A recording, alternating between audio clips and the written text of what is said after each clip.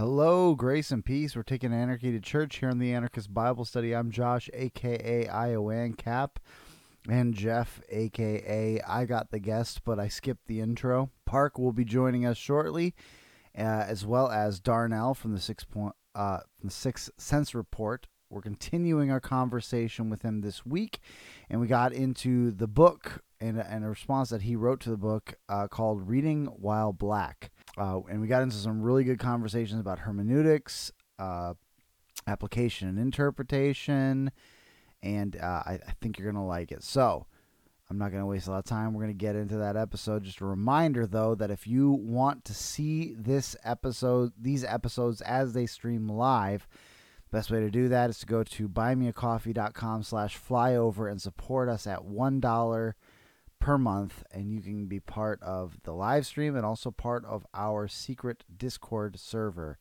that we have as a community, and also help to offset some of the costs and help support the show. So buymeacoffee.com/flyover will be greatly appreciated.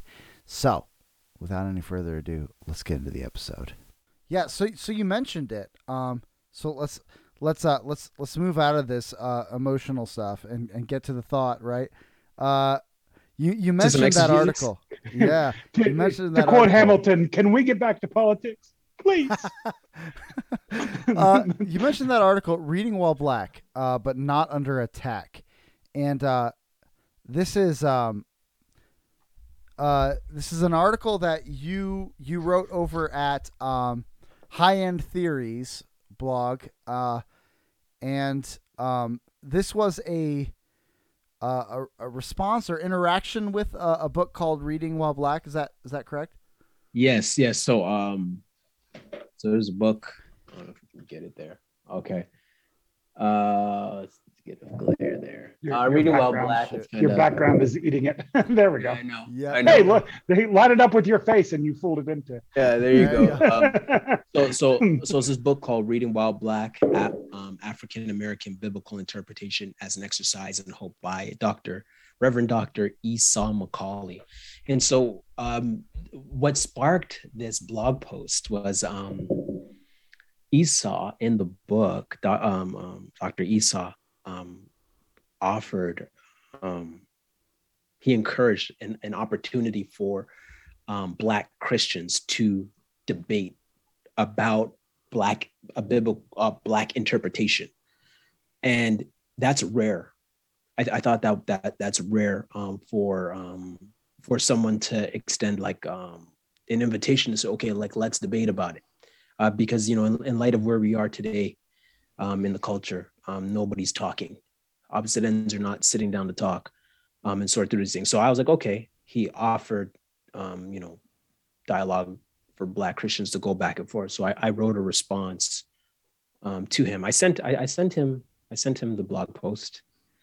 I sent him the blog post, and I did my research, and I was like, oh, you can't really find criticism on the book. Like everybody says it's a great book, and it's a good book. It's a good book, but I think even good books can have some criticism and some concerns. Sure. So I had concerns about the book because I'm an exegesis guy. Not to say he's not, but I don't know if Joel told you about how me and him met. So real quick, me and Joel, we were part of this Bible study called CLS, which stands for Christ Lives Sucker, right? I like it. Christ Lives Sucker. And so it started out as a bunch of buddies, just guys, brothers in Christ. We didn't go to the same church. We just ran in the same circles, and we would meet we would do Bible study every Friday night from 11 p.m. to 2 a.m. at Denny's. We did this for like 5 years. And the structure of the Bible study was basically like a Royal Rumble or Battle Royal, where we said, okay, if we're in Romans, we work through books of the Bible, one verse at a time. And so if we have an issue, if me and Jeff have an issue next Friday over like Romans 18 and what that passage means, then we're going to hash it out next Friday, and the guys are going to be there, and they're going to be judging, and whatever the most biblically faithful interpretation wins. So it's very combative. It's put up or shut up. Like, you can't hide. Like, there's no hiding. One of my favorite coaches, Teddy Atlas, he has a saying. He says, in boxing, they call the ring the truth chamber. And he says, because there's a lot of places in life you can lie, but the ring is not one of them. And I like to say, there's a lot of places you can lie in life, but when you get down to the exegesis, when you get down to the scriptures and like going back and forth in a biblical debate, you cannot run. You cannot run. We know this, right? We know, like, at the end of the day, the most faithfully exegeted text, the most glorifying interpretation is what's correct, right? And so that's the background Joel and I are coming out of. So when he offered the opportunity to, like, say, okay, well, what do you think of the book? I'm like, all right, I'll show you what I think of the book. And so I wrote a response to some of the textual issues I had with the book. Yeah, so that was fun. Yeah. So what is the? So it seems like the major thrust. Okay, if I'm reading this right, the main thrust of the book is on. Okay, so you say in your article, it's an unapologetically black application, or this style of interpretation calls the style of interpretation black ecclesial interpretation. So, of course, I'm trying to figure out what that means. Because of course, interpretation application, I'm all about my categories, and I'm getting categories mixed. So, me too. Yeah. So what does he mean by? I guess what does he mean by that? What does he mean by the interpretation, black ecclesial interpretation? What does he mean by a black application?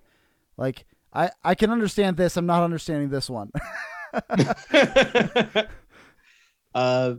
Okay, so the black ecclesial interpretation is coming out of the idea that during slavery,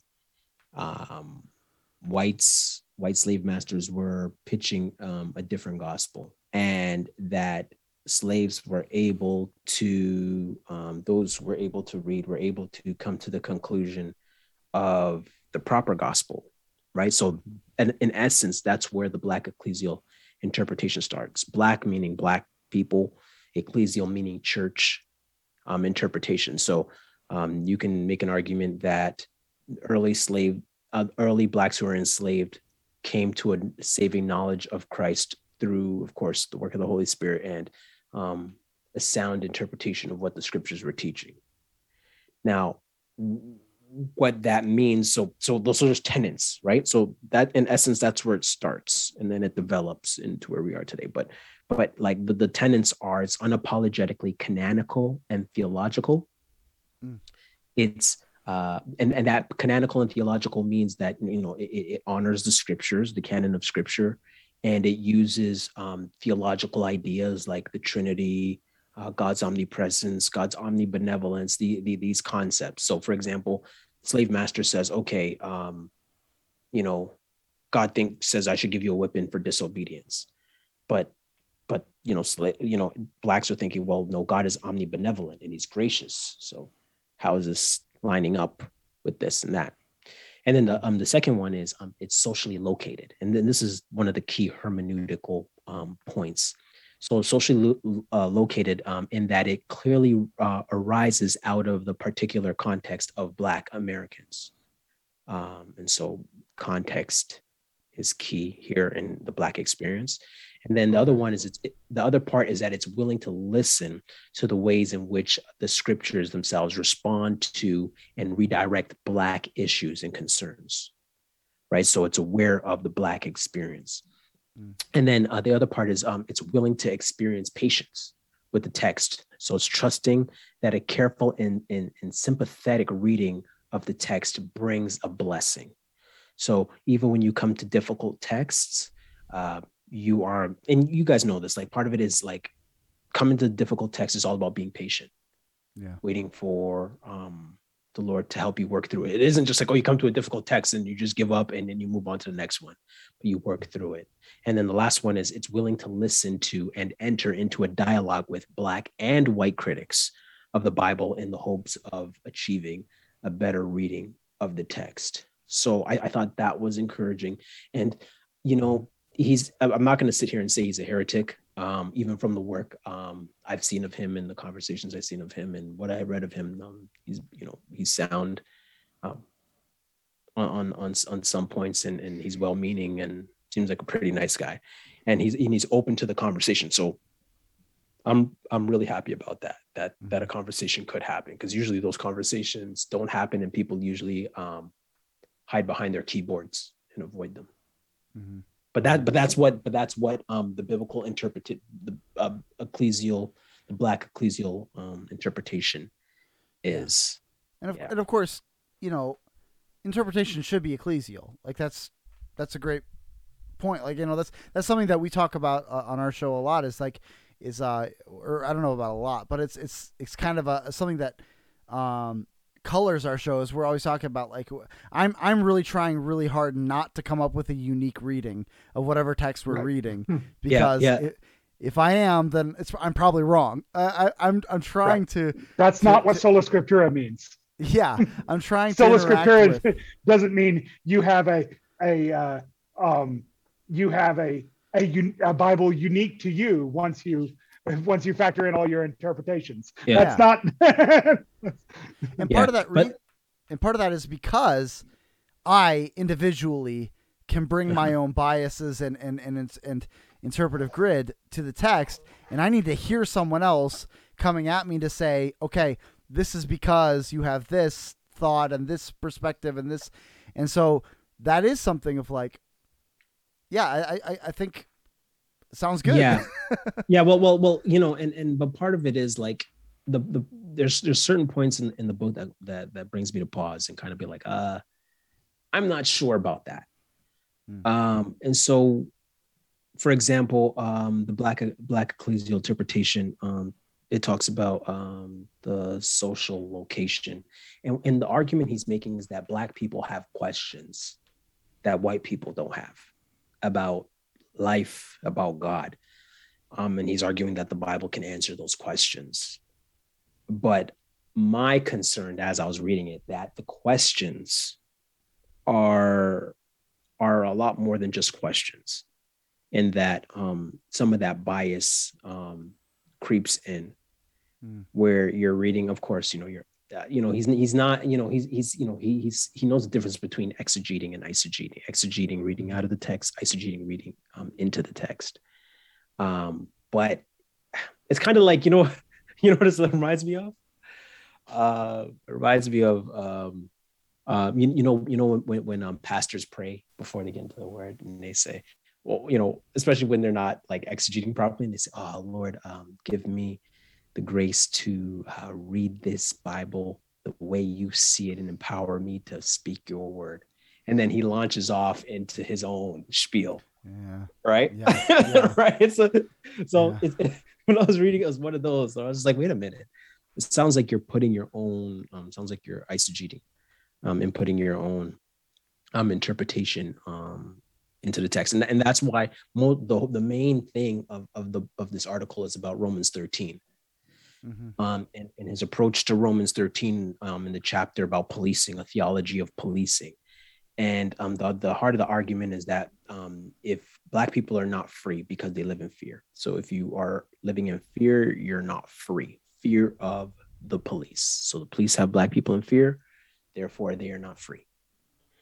And so with Romans 13, he approaches Romans 13 as a theodicy. Theodicy meaning the problem of evil. If God is good and he wants good for his people, why would he have us submit to evil rulers? And so for me, I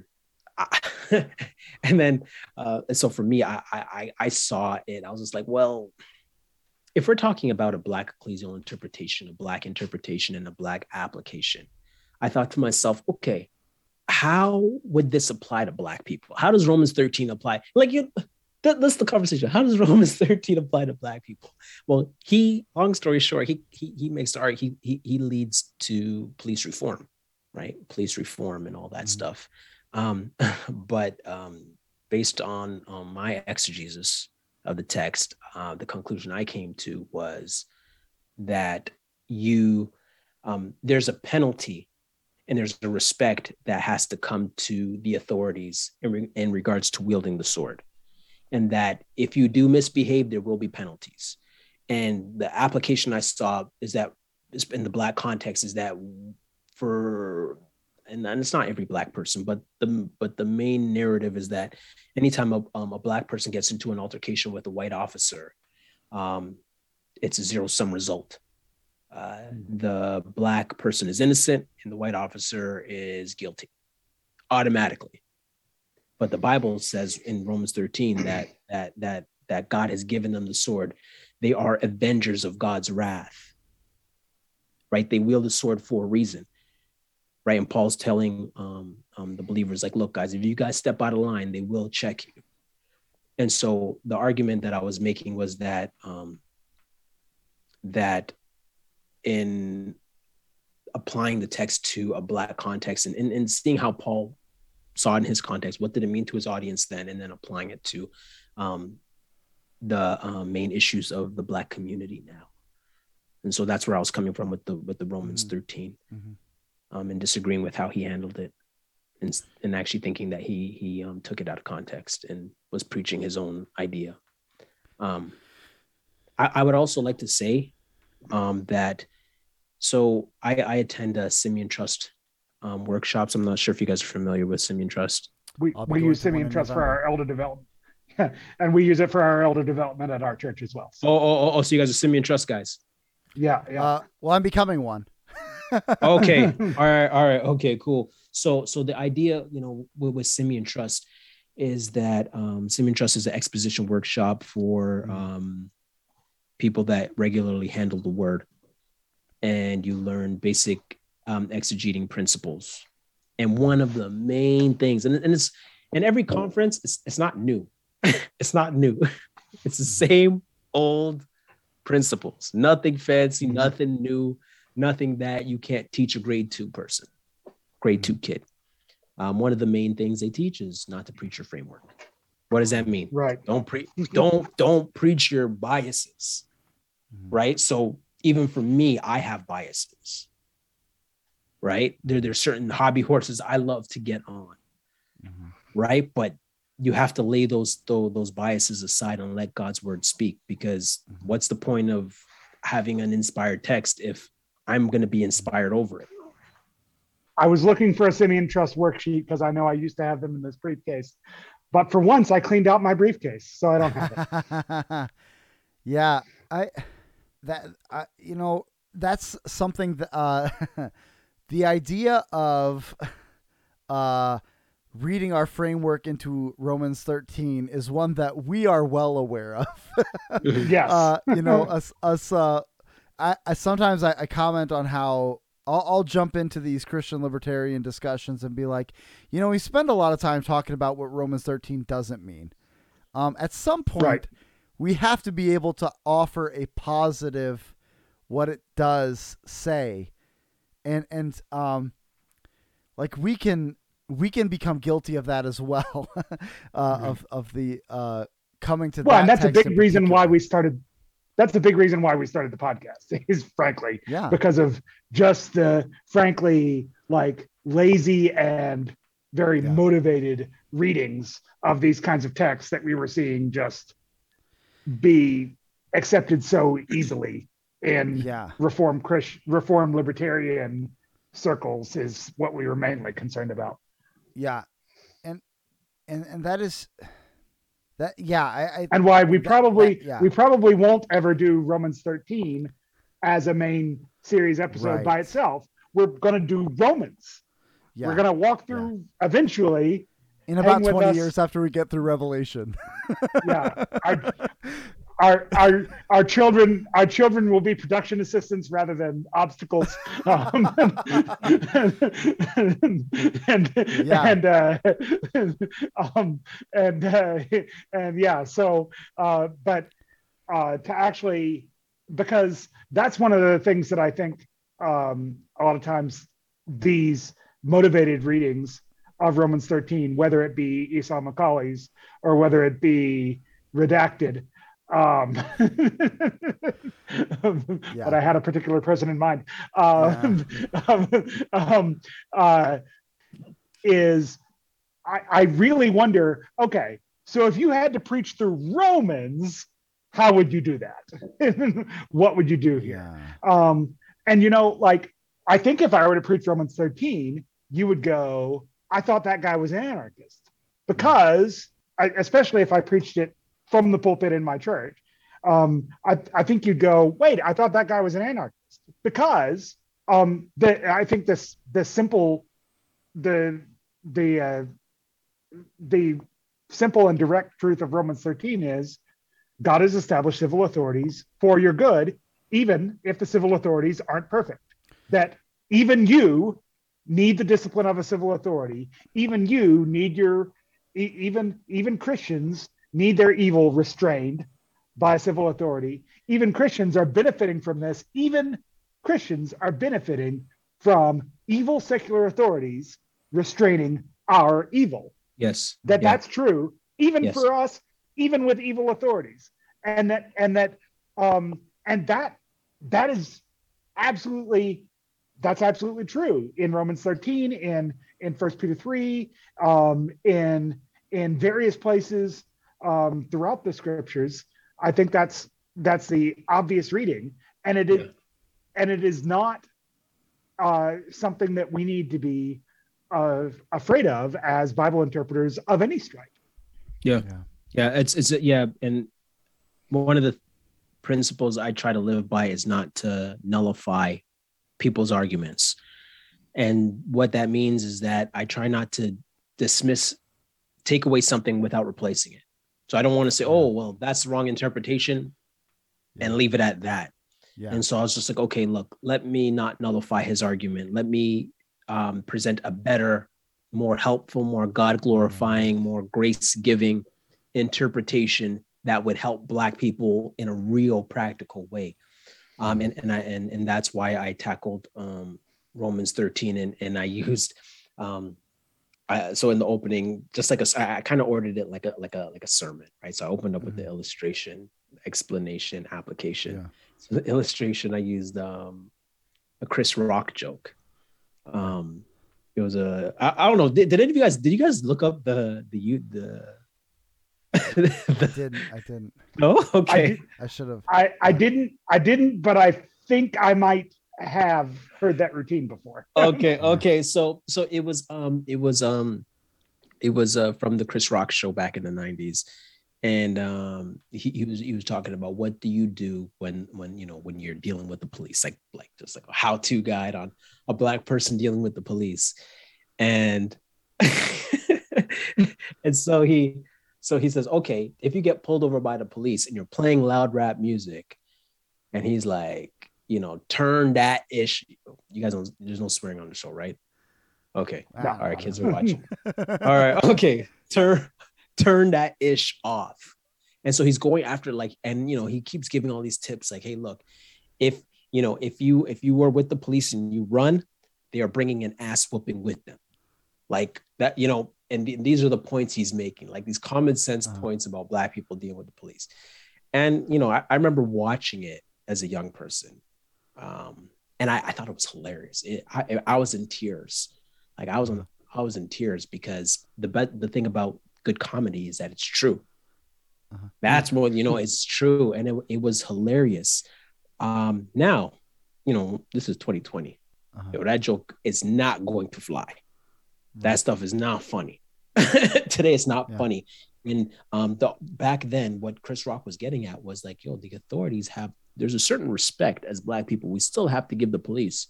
So when they pull you over, turn that music off. If they tell you to stop, do not run. Do not run because you will get beat up.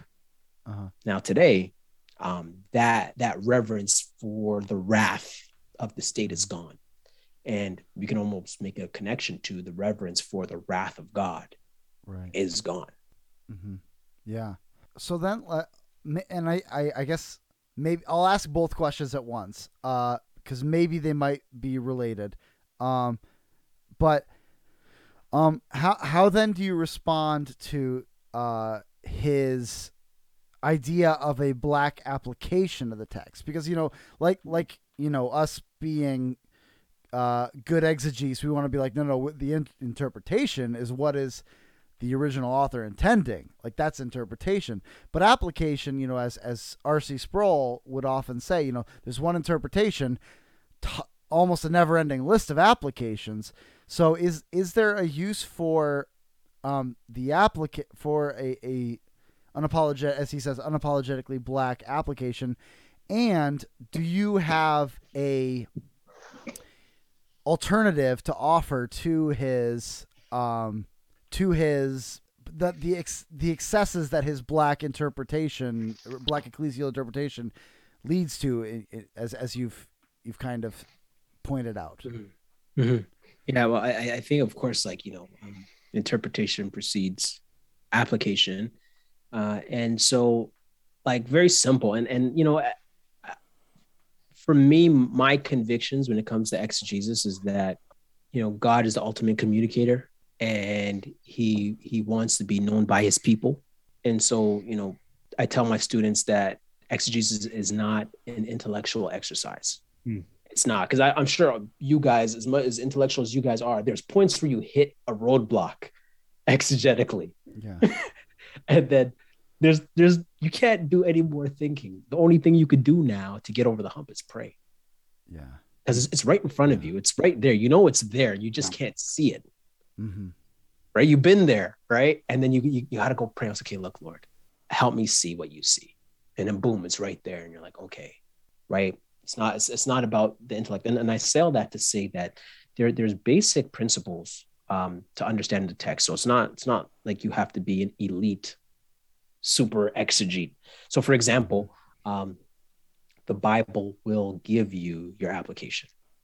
The Bible gives you your application. So if you're hanging out in the epistles, and if you're hanging out in didactic literature, instructional teaching literature, well, by nature, it's instructing you what the point of the text is. And that's why in Romans 13, I think it was in Romans 13, verse 4, and it said, Macaulay says, okay, Black people's problem is fear, right? And this is what got me, right? Because he's yeah. Black people's problem is fear. We're fear of the police. And then in Romans 13, verse 3, Paul says, would you have no fear of the one who is in authority? Then do what is good, and you will receive his approval. Do what is good, and you'll receive his approval. Right? That's your application. Do what is good, and you won't have anything to fear. Now, that's not to say that, okay, well, they're perfect. And, we're dealing with the state like they're God. Like, the state's going to mess up, and they are going to mistreat Black people. Not all, but some. And there's a level of discernment that has to happen where you're like, okay, here's a question. This is a politically incorrect question, but it's a biblically correct question. Was George Floyd in the wrong? Right? Was he in the wrong? I forgot the young lady, and they raided her place. Breonna Taylor. Breonna Taylor, yeah. Breonna Taylor. Was Breonna Taylor in the wrong? Okay, maybe she wasn't in the wrong. Was her man in the wrong? Right? According to Romans 13, verse 3, right? You could say Tamir Rice, the 12-year-old, was he in the wrong? No, he wasn't in the wrong. He was just playing in the park, playing with guns. I play with guns. Who doesn't? I love guns. Who doesn't love playing with guns? Until you're trained not to. But anyways, this is another conversation. Yeah. But the point I'm saying is like, this is application, right? Because it just said, if you don't want to have fear, do what is good. When we look at what's happening in the interactions, we have to ask the question, was that person doing good? When the police said, freeze, do not move, did the person move? Right? Again, it's not a straightforward answer where you're saying, okay, well, every altercation, Black people are guilty, or every altercation, white people are guilty. But this is the application that I'm talking about, where the Bible will give you your application point. I've been taught that, good application is usually, well, not even taught, but even I've been reading this book. Can you see it? No? I know. No. Okay. The book is called Christ-Centered Preaching, Redeeming the Expository Sermon by Brian Chappell. Yeah, good one. Yeah. This is money. Yeah. This is money right here. This is lovely. And all he's saying is like, you know what? Like, good application is grace. It offers grace. It's not offering works. It's offering grace. Right. So, you're hitting the point when you're offering, because he argues that Monday to Saturday, you're sinning, right? You're doing your best, but you're still sinning. You don't need a sermon. You don't need an application point on Sunday to say, okay, well, try harder. You don't need to hear try harder. Like, you were trying hard from Monday to Saturday and you dropped the ball a couple of times. What you need is grace. And that's another application point. Okay, well, where's the grace to overcome that? And so that's why, dealing with the Black ecclesial interpretation, you can't preach your framework. I have my own frameworks. We have to lay those things aside and let the text speak for itself. Yeah. Right. Let it surprise you sometimes. Like that's. Pardon? Let it surprise you sometimes. Like that's one of the things that happens when you lay your framework aside, is you'll read a text and suddenly it surprises you, and you have to renegotiate your framework a little bit. You need to expand it, recenter it. Yeah, that's right. Yeah. I think when you look at like application, and this is one of the points where my exegesis suffered. When I was like, all I could do was exegesis. I couldn't do application. I didn't know how to. Just recently, Simeon Trust started. Then I met Brian Chappell. And I sat under some of his talks and his lectures, and I spoke to him about the book and so forth. And it blew my mind because I was only doing half a Bible study. Oh, hopefully that doesn't sound crazy. I felt like I was only doing half a Bible study because I was only doing interpretation, but I wasn't doing application. And there's a framework where, so for example, for those people who are listening and trying to figure it out, he has this principle called the fallen condition focus. Yeah. Right. The fallen condition focus. So the fallen condition focus is the one nuance that connects us to the text, from us to the text. And that in the middle, the fallen condition focus that connects us to the text is the implications of sin, whether it's environmentally, physically, mentally, physically, anything that has thrown us off of what God has preordained us to be. So if you can find the fallen condition focus of the text, which is the whole, then your listener can be put in the whole. So the text will give you the whole, the fallen condition focus, and then you can put your listener into that whole, because your listener will go into that hole. Because we're human beings and we live in a fallen world, we can fit into that hole. We'll fall into that hole. But the scripture also gives you a way out of that hole, gives you grace to pull you out of that hole. So if you can follow the fallen condition focus of the text and put the listener into that hole, then you can pull them out. And that's what I did with the Romans 13 exegesis, is that the whole is that Paul is saying like, yo, like the state is an avenger of God. And I was like, Avengers, oh man, I love that movie. Man. Thor is my guy. Right? Who doesn't love the Avengers?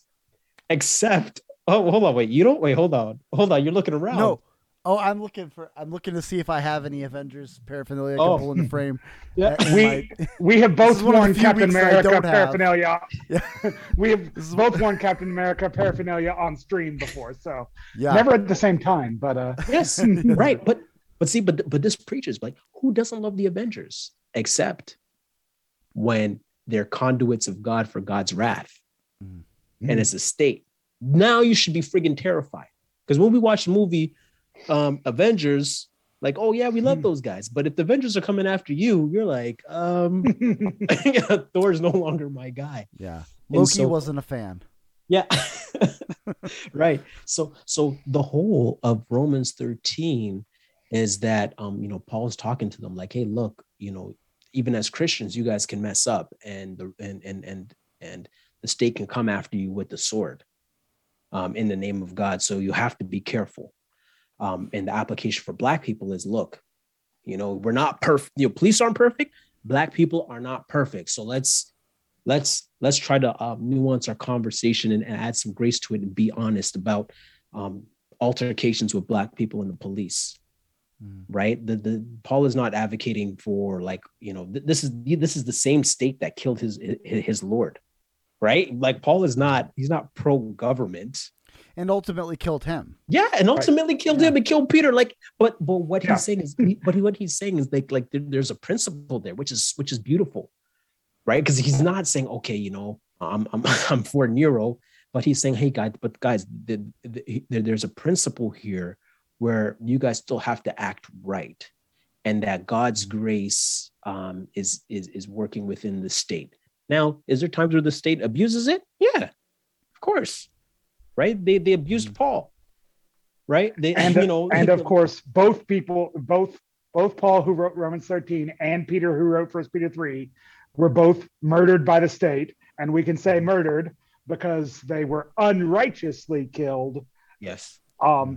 Innocently, despite it being the state that killed them. Yes. So the justice system failed Paul. It failed Peter. Right. It failed Jesus. Yeah. Right. But what Paul is still saying, hey, look, guys, but you still got to act right. Now, mind you, if you choose to, do something different than what the state has called you to do, hey, look, the wrath is going to come. It is what it is. And you deal with it as it comes.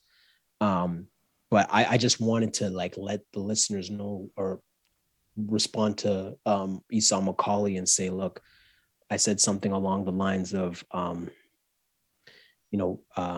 God's grace still works.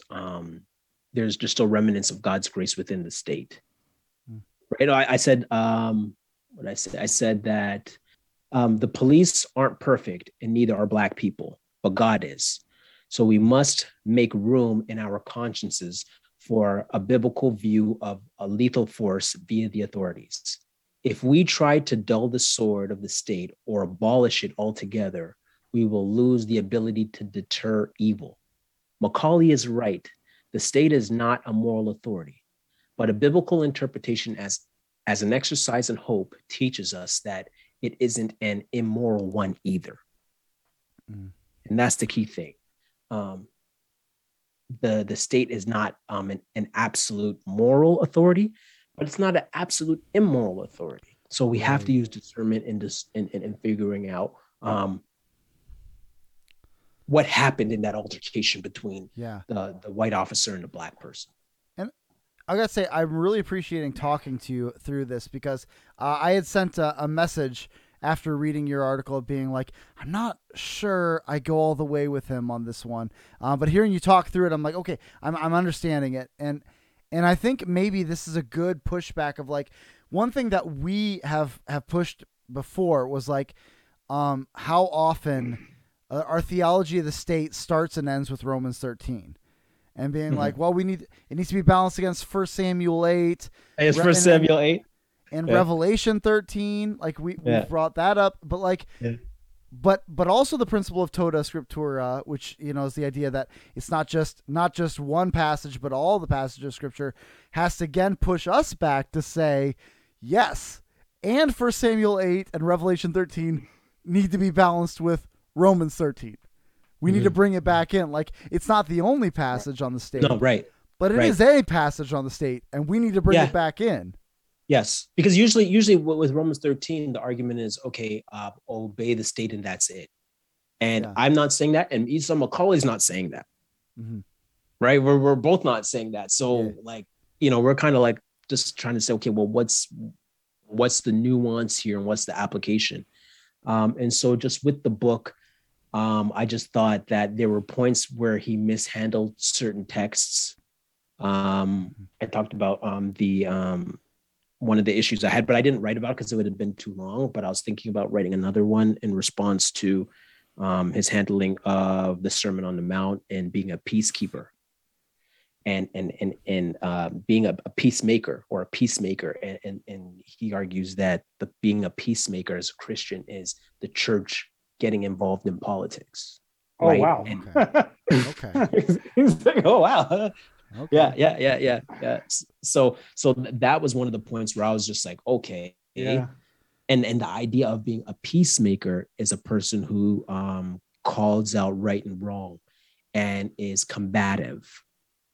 And I was like, you got that from being a peacemaker? Right? And so and that's why, I'm going for a line. It's funny because my tradition, the church I'm serving at now has long been associated with the Anabaptist tradition. We have been Mennonite Brethren. I say have been because the Mennonite Brethren denomination left us. But anyway,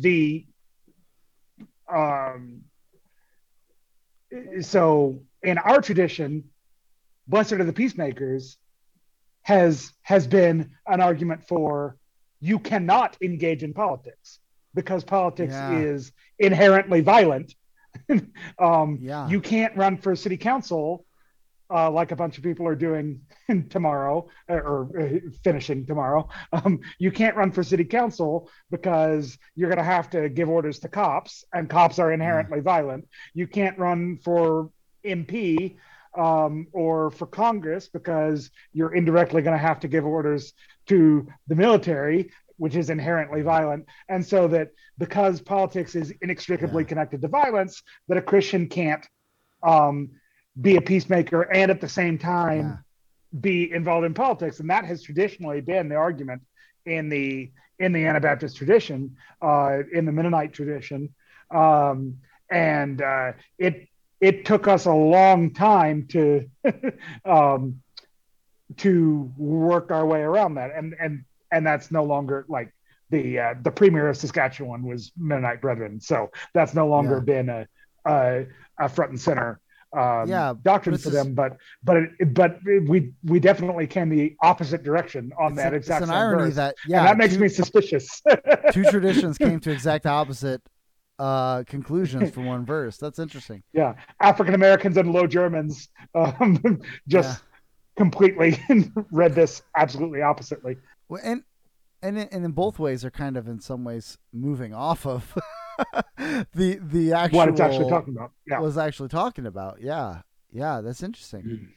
And so the idea with the Matthew 9 was one of those points where I was just kind of like my exegesis spidey sense went off, and I was just like, okay, wait a minute, this doesn't sound right. And he goes on to say about the Matthew 9. He says, what then does peacemaking involve? And what does this have to do with the church's political witness? Biblical peacemaking is the cessation of hostilities between nations and individuals as a sign of God's inbreaking kingdom. Peacemaking involves assessing the claims of groups in conflict and making a judgment about who is correct and who is incorrect. And to me, I was just like, well, that idea that's relative, right? It's relative because the people on the left would argue that they're correcting what's right, and the people on the right are arguing correcting what's right. And so it was kind of like one of those points where I was like, well, like this doesn't make sense. when you look at peacemaking, and I did a little bit of exegesis on it, when you look at the context of peacemaking in the Sermon on the Mount, you see, like, for example, peacemaking is all about, in a sense, being a pacifist and a philanthropist. So there's a distinction between the institution of where you see the Christian going out into the world. So, for example, verse 25, verse 26, anger, settle beef with accuser, right? That's what verse 25, 26 is. So peacemaking is being a peacemaker is all about settling your beef with your accuser, 25, verse 25, 26 in anger. Verse 39 is about retaliation. Love your enemies. Don't oppose an evil person. And in verse 43, 45, talks about God's common grace. And all these things are alluding to the Christian being a peacemaker, as opposed to being combative. So even in the context of how he handled peacemaker, in the context of the Sermon on the Mount, it doesn't fit. And so I was just like, you know what? And it all falls back to, and I would almost argue, is that his issue is he has a misinterpretation of what the kingdom of God is. And I wouldn't necessarily say it's him being black or being pro-black or right. Critical race theory necessarily. I would say it was a subtle thing where I'm like, yeah, he has a misinterpretation of what the kingdom of God is, in that we're bringing in the kingdom of God versus God bringing in the kingdom of God, and it being inaugurated in the new heavens and new earth. Yeah. Right. We are called to bring people into the kingdom. So there's two like nuances to the role of the church, right? So there's a narrow mission and a broad mission, right? So the narrow mission is that we're priests, right? Kingly priests. But then in the broad vision, we're kings. So the idea is that in the narrow vision, we gather, right? We're an embassy, but in the community, we're ambassadors, right? We make disciples in the narrow sense, and then in the broad sense, we be a disciple and a citizen.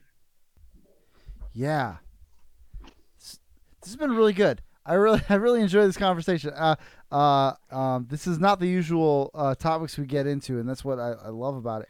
And we're getting to about the part where it's getting pretty late where you're at, and so we wanna let you get your rest and whatnot. Yeah. So do you have any do you have any final words you want to leave with our audience? Yeah. And then plug your podcast and everything you do. I want to give Darnell the last word, but Patrick just brought up a great example that Paul gives in Acts that I wanted to go over, but I didn't want to step on Darnell's amazing transition into the Sermon on the Mount that he was trying to give. So in Acts 23, Paul is in the first 5 verses of Acts 23. Paul is brought before council of the chief priests, and he says he's lived life with a clear conscience, and then the high priest orders the people restraining him to strike him on the mouth, and Paul lashes back. God's going to strike you, you whitewashed wall. Do you sit there judging me according to the law, and in violation of the law you order me to be struck? And the people restraining him say, do you dare to insult God's high priest? And Paul says, I did not realize, brothers, that he was the high priest, for it is written, you must not speak evil about a ruler of your people. So Paul apologizes for a mistaken. So Paul wasn't wrong that these things were actually true of the person he was speaking about. Paul wasn't wrong to defend himself. He wasn't wrong that he has a clear conscience before God, but he he did make a mistake in referring to a ruler of his people as a whitewashed wall, in applying that, extending that beyond the realm that he should have, even if he might have been correct in applying it. He goes, you know what? There's biblical wisdom that that runs the other way here. So I'm going to apologize for my insult, basically, that I've given this man, for this evil speaking that I've done against him. Um, and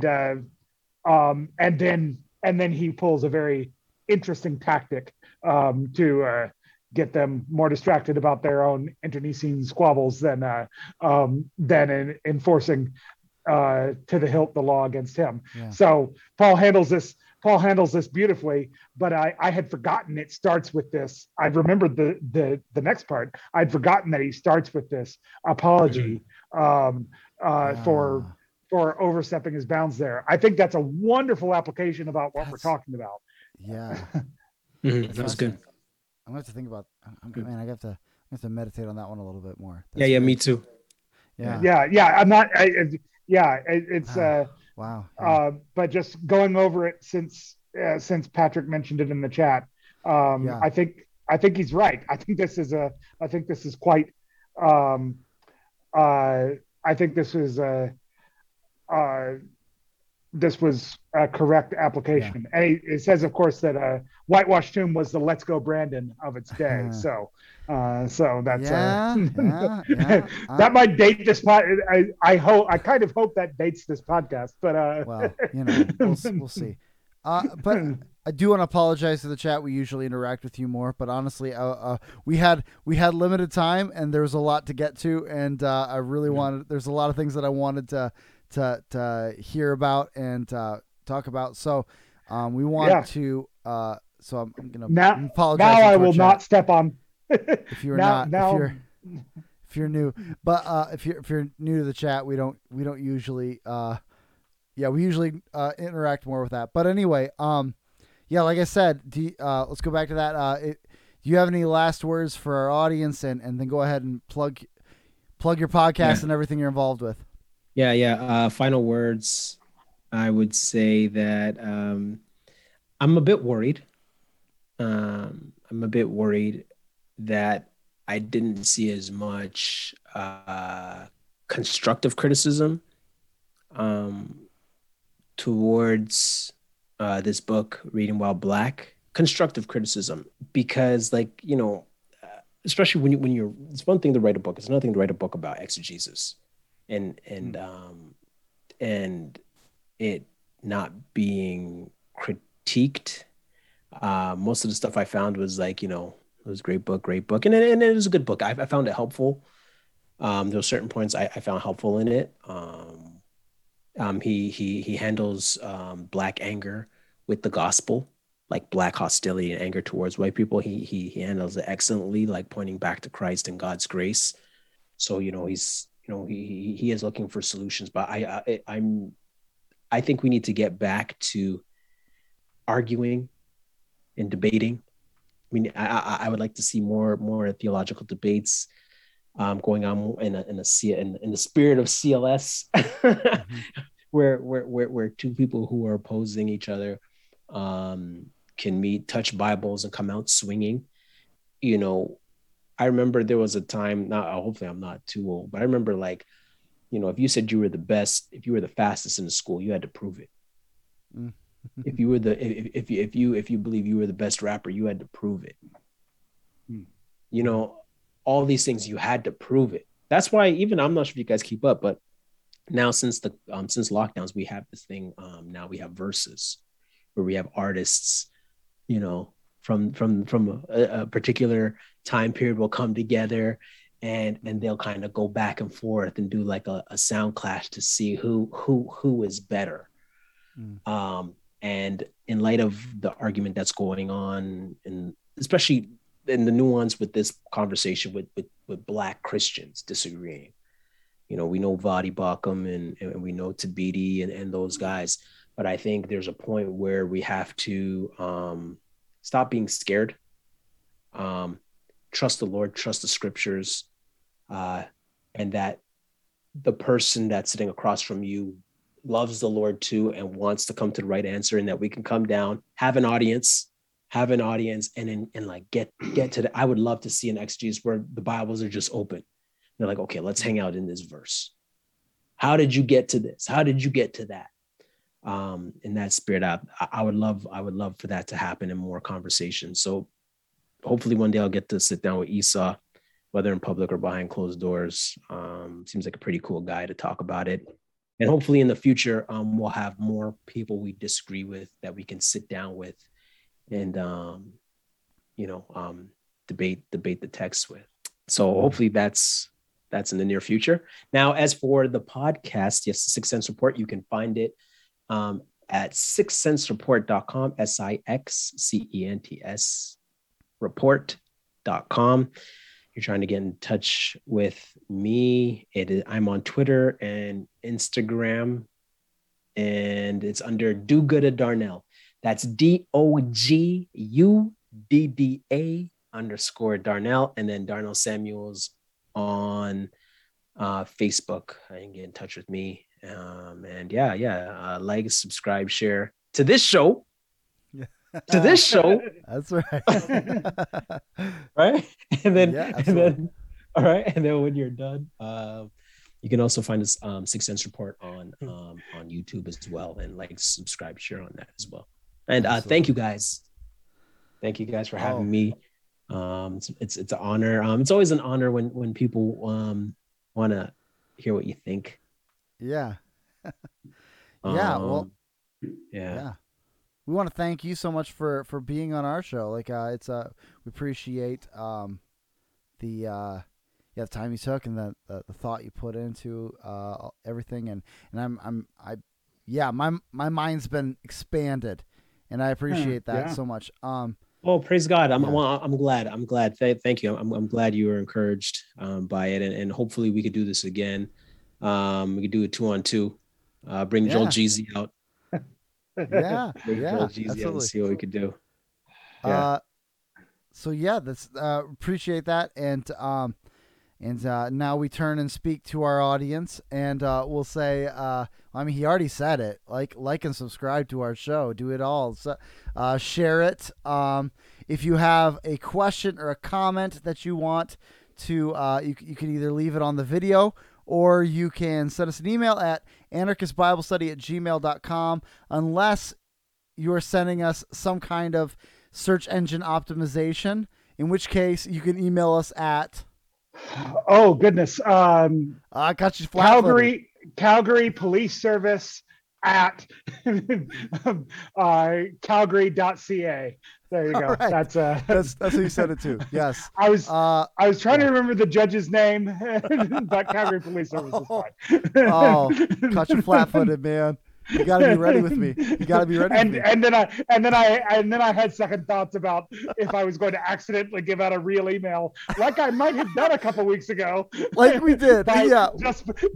Just by randomly stringing together words, I accidentally gave out a real email of a particular We're not going to say which one. We're not going to say which one, but we did accidentally give out a real email. So I figured if I did that for a judge, I might be in trouble. Yeah. And of course, thank you, Patrick, for reminding me. If you want to support the show, you can do so by going to buymeacoffee.com/flyover. And for $1 a month, you can join in the beauty that is the chat. And you can also have access to our Discord, our secret Discord channel, and this other benefits. And also you can do what Patrick did, which he I'm going to point this out because I'm worried to point this out because I'm afraid too many people will request this one and then we're never getting back to Revelation. But you can for $5 request a topic that we have to cover, and maybe we'll do a full episode, maybe we'll just do a partial episode. So but but Patrick has been pretty successful at picking our topics for free. So so when he pays money, he gets the whole episode. Yeah. So that barrier is actually helping us get back to Revelation quicker, I think. That's right. In this case. But yeah, that's all the ways you can support. Obviously, go to on Twitter. I'm at IOWANCAP as IOWANCAP. Jeff is at JParkYYC, and yeah, most importantly, join us again next week when we take anarchy to church here on the Anarchist Bible Study. Grace and peace. Grace and peace. Later, guys.